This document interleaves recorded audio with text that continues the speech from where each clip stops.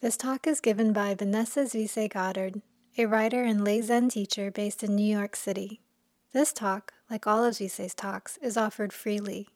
If you'd like to make a donation, find out more about Zvice's teachings, or sign up for her newsletter, please visit her website at vanessazvicegoddard.org. Thanks for listening. May the merits of these teachings benefit all beings. May these words help and not harm. May they clarify and not confuse. May they self-liberate, leaving no trace behind.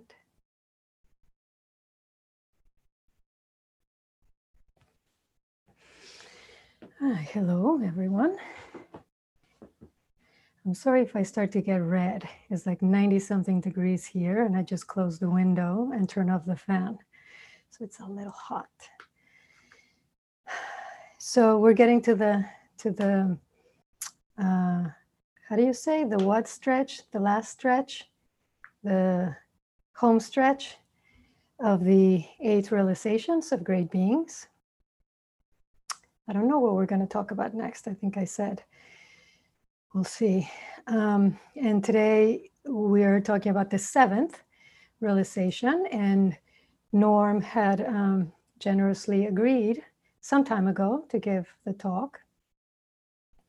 And I said last time, Norm, when you weren't here, that, you know, it's not easy to put yourself out there like this.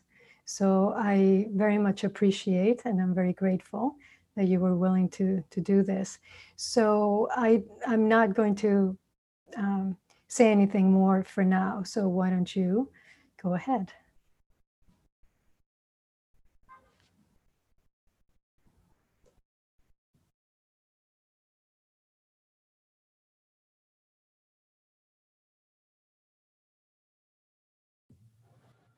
So can you hear me?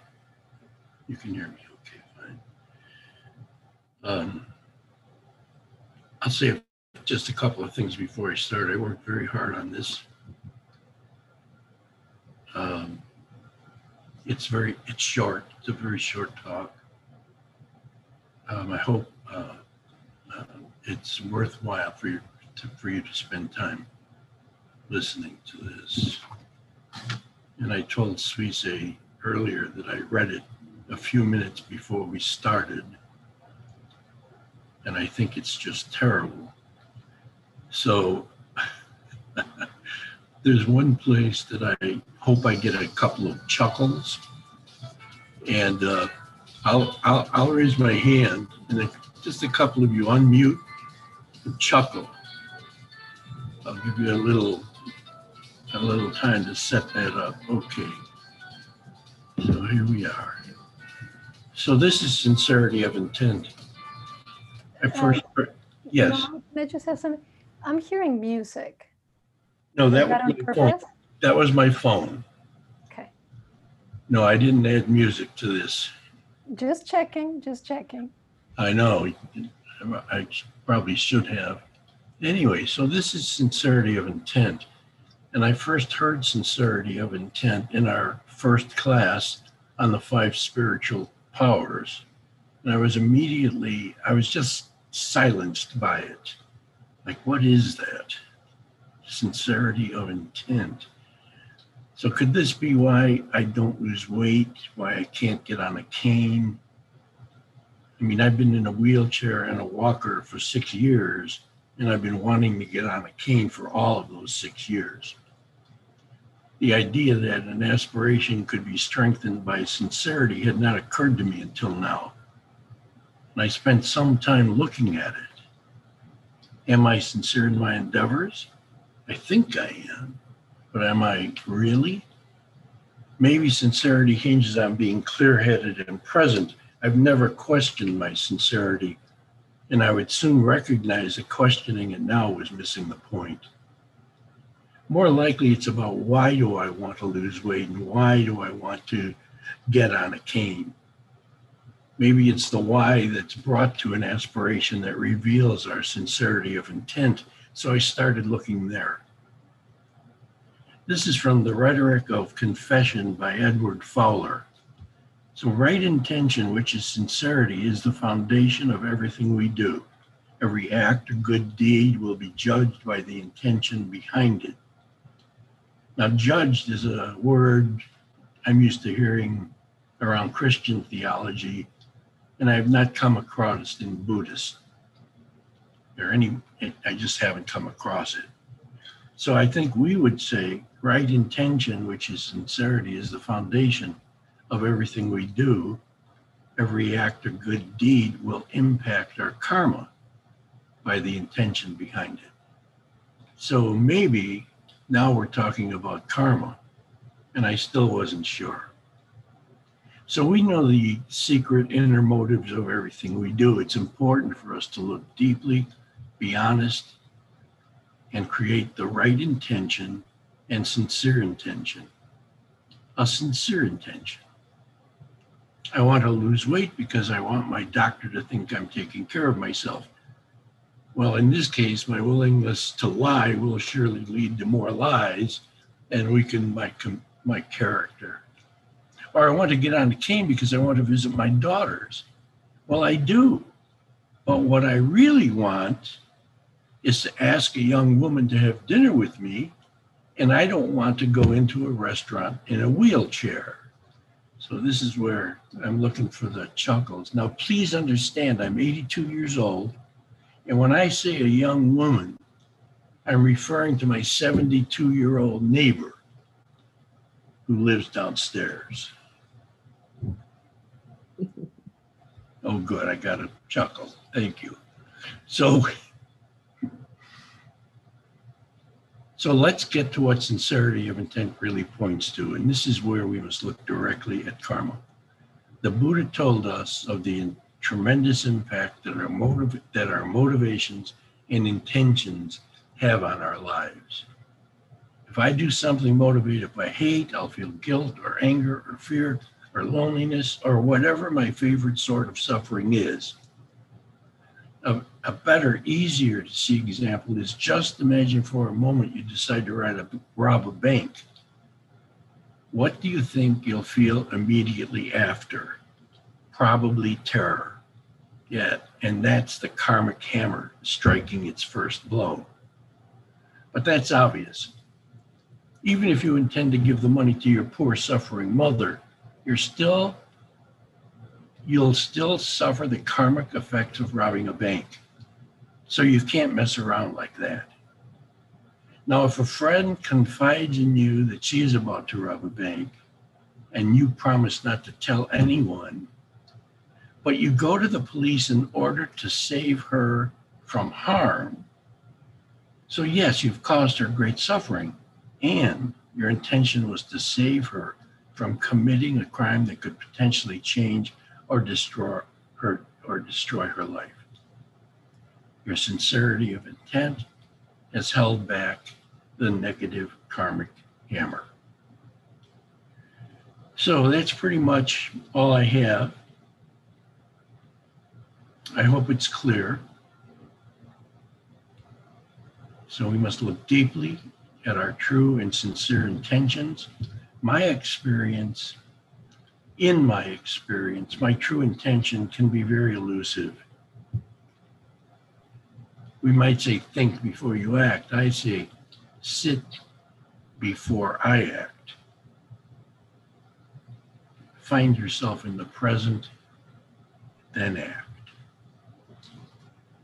Thank you.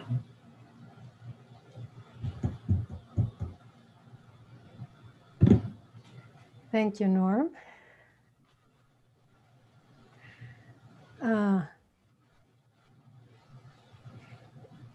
Let me mute you. Hold on. Okay. So I'm wondering how I'm going to link this to the seventh realization, but I'm sure there's a connection, since everything is connected. Actually, no, and there is. So the seventh realization is the awareness that the 5 categories of sensual desire, money, sex, fame, overeating, and oversleeping, lead to problems. And the commentary says, although you are in the world, try not to be caught in worldly matters. A monk, for example, has in their possession only 3 robes and a bowl. They live simply in order to practice the way. Their precepts keep them free from attachment to worldly things, and they treat everyone equally and with compassion. One phrase that you offered us, Norm, stayed with me. You said, my favorite flavor, I think, or my favorite taste or something of suffering. And I like to remember that, because I think that's very rightly put. Suffering, remember, suffering is created, right? Pain sometimes happens to us, but suffering is created. We create it. And often it is according to our preferred mode of suffering. And so, there's a bit of repetition in these realizations. But I think if you come close, as with talks, there'll be a phrase, right, that will jump up and catch you, that will stop you, as Norm said. And for me, it was practitioners of the way live simply in order to practice the way. And I think it ties back to the one that we spoke of last week on poverty, in which I was speaking of as poverty of mind, of a narrow view. And so living simply can be outward, right? And it can be inward. So let me begin with a poem, and then I'll follow it with a story. So the poem is by Hafiz. When I want to kiss God. When no one is looking, I swallow deserts and clouds and chew on mountains, knowing they are sweet bones. When no one is looking and I want to kiss God, I just lift my own hand to my mouth.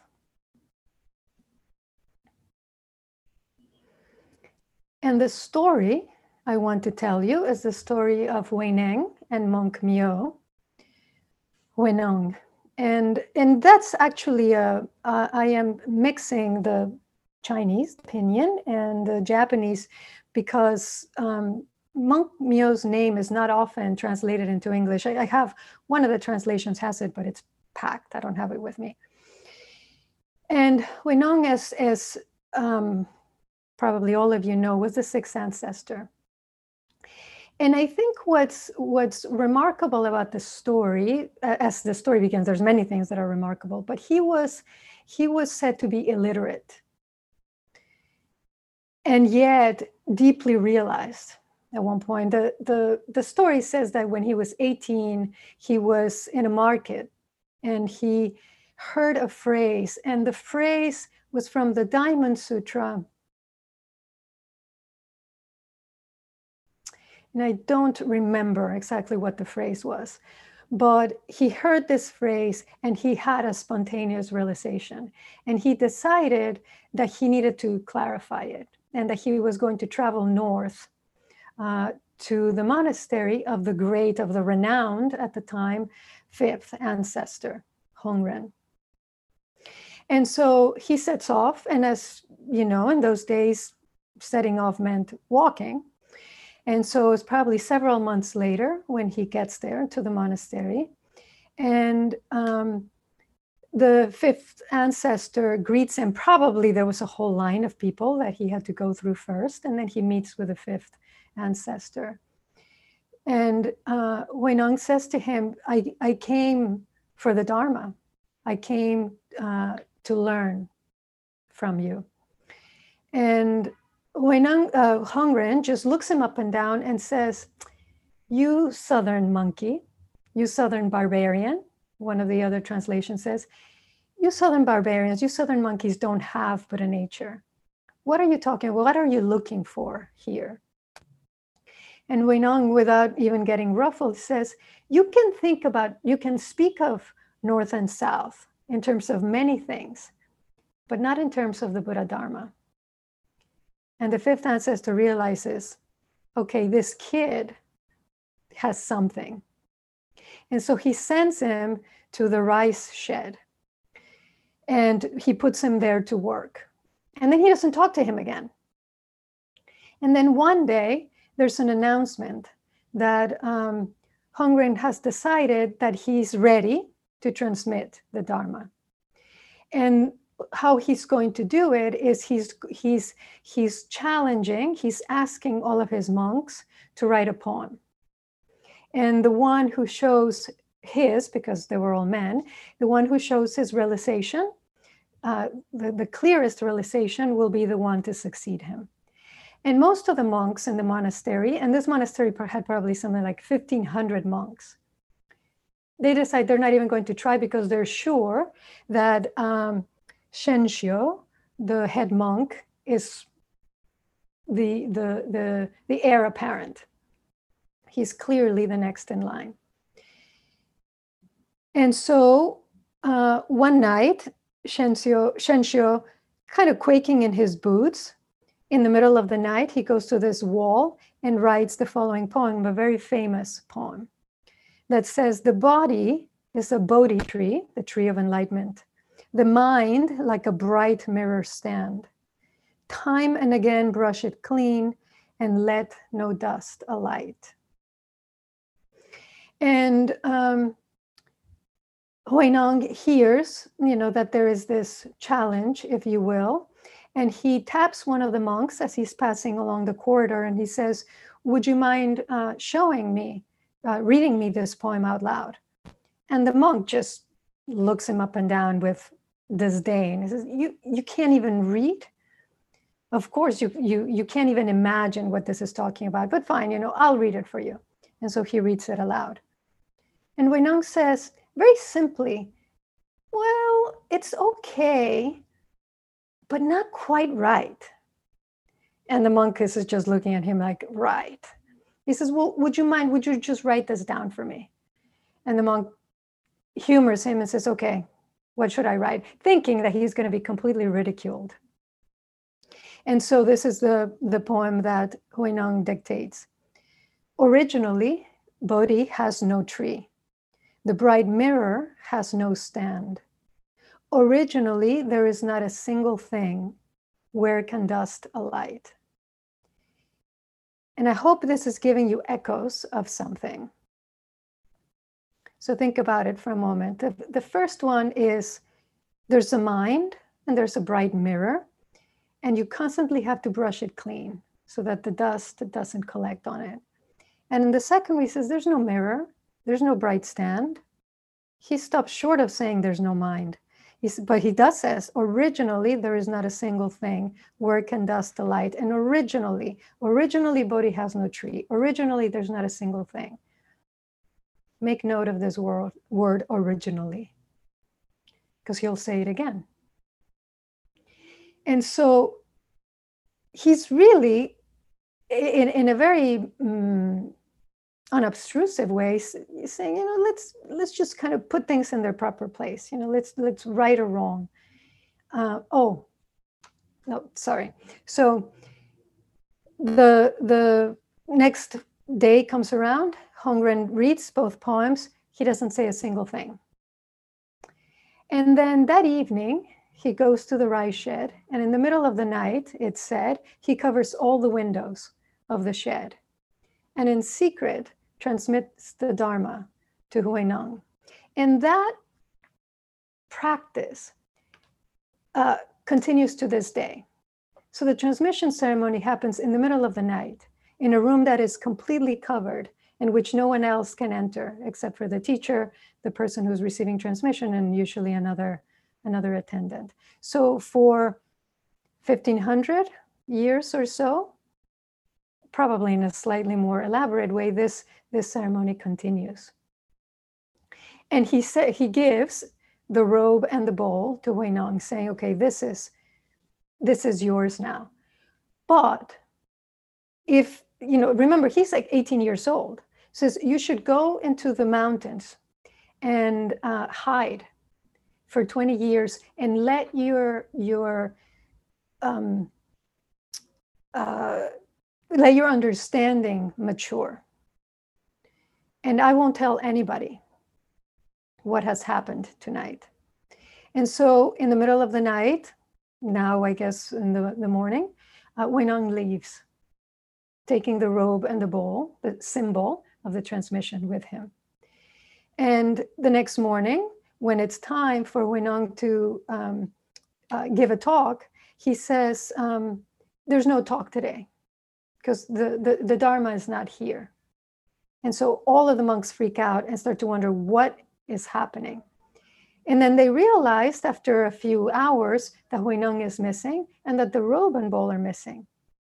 And completely beside themselves,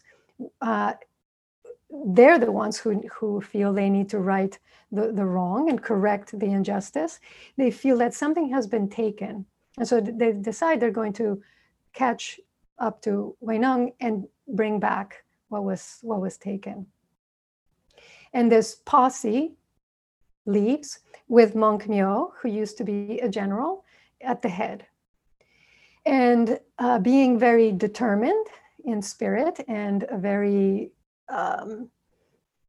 single-minded, he eventually catches up to Huineng, who puts the robe and bowl on a rock in front of the two of them, between the two of them, and says, I didn't take anything. If you want the robe, here it is, you take it. And Monk Myo steps forward and tries to pick up the robe, and he can't. It's immovable. Kind of like that, the King Arthur story with Excalibur on the stone. Nobody but the right person can pick up the sword. Just so, Monk Myo cannot pick up the robe. And when he realizes it, he immediately, starts sweating profusely. He drops to his knees and he says to Huineng, I did not come for the robe. I came for the Dharma. Will you please teach me? In this moment, I've realized my purpose. And this is me speaking. In this moment, with this simple incident, I've realized what I've been looking for all these years, that all of these years, from the first moment that I set on the path, not even knowing clearly what it was that I was looking for, certainly not knowing where the path would lead me, I just had this sense, right? At the beginning, you just have this sense that there's more to life than getting by, marking time, getting lost in senseless pleasure. Nothing wrong with pleasure, but getting lost. And so maybe I picked up a book. I went to a class or a workshop. I received beginning instruction and I turned in to look at my mind, to still my body. And little by little, I began to see what happens when you get caught up in greed, when you look for security where it doesn't exist, or when you look for power or an easy fix, when you look for comfort where there is no comfort. So Norm spoke about, the sincerity of intent. What are we looking for when we begin looking? Do we know? And in that moment, Monk Myo realizes, I didn't come for the robe. I don't actually want the power. I don't actually want the recognition and the position. I want to be free. I want to be free. Will you please teach me?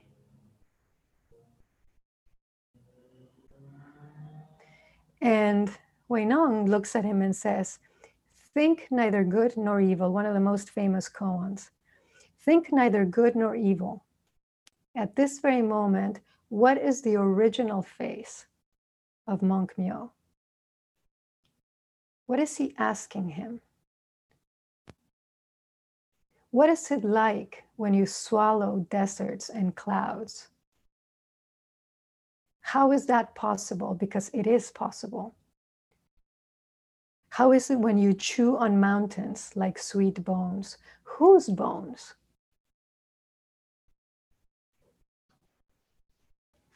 How do you kiss God?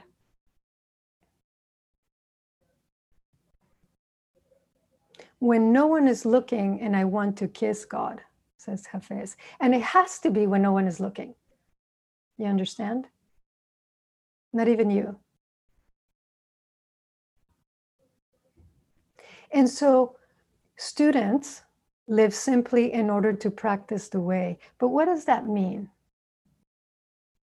What does it mean truly when each of us is living in the world, right? Among family, among friends, among work and other responsibilities, among the stresses of every day. What does that actually mean to live simply? You can't, most of us can't just have 3 bowls and a robe. So how do you live simply? How do you live simply at heart? How do you have a mind simple, that is simple in the sense of that is free of clutter? How do you not let knowing cloud your seeing? Remember, there was very little that the 6th ancestor knew, that Huineng knew, in terms of having knowledge. And this is what I ask myself really every day. I've said this before, or I wrote it somewhere. You know, in this moment, am I fulfilled? Am I happy? And most importantly, am I free? Because if I'm not free, then what is all this practice for? What am I looking for? For more talks, to get more information about Zuisei's upcoming teachings, or to join her email list, please visit vanessazuiseigoddard.org.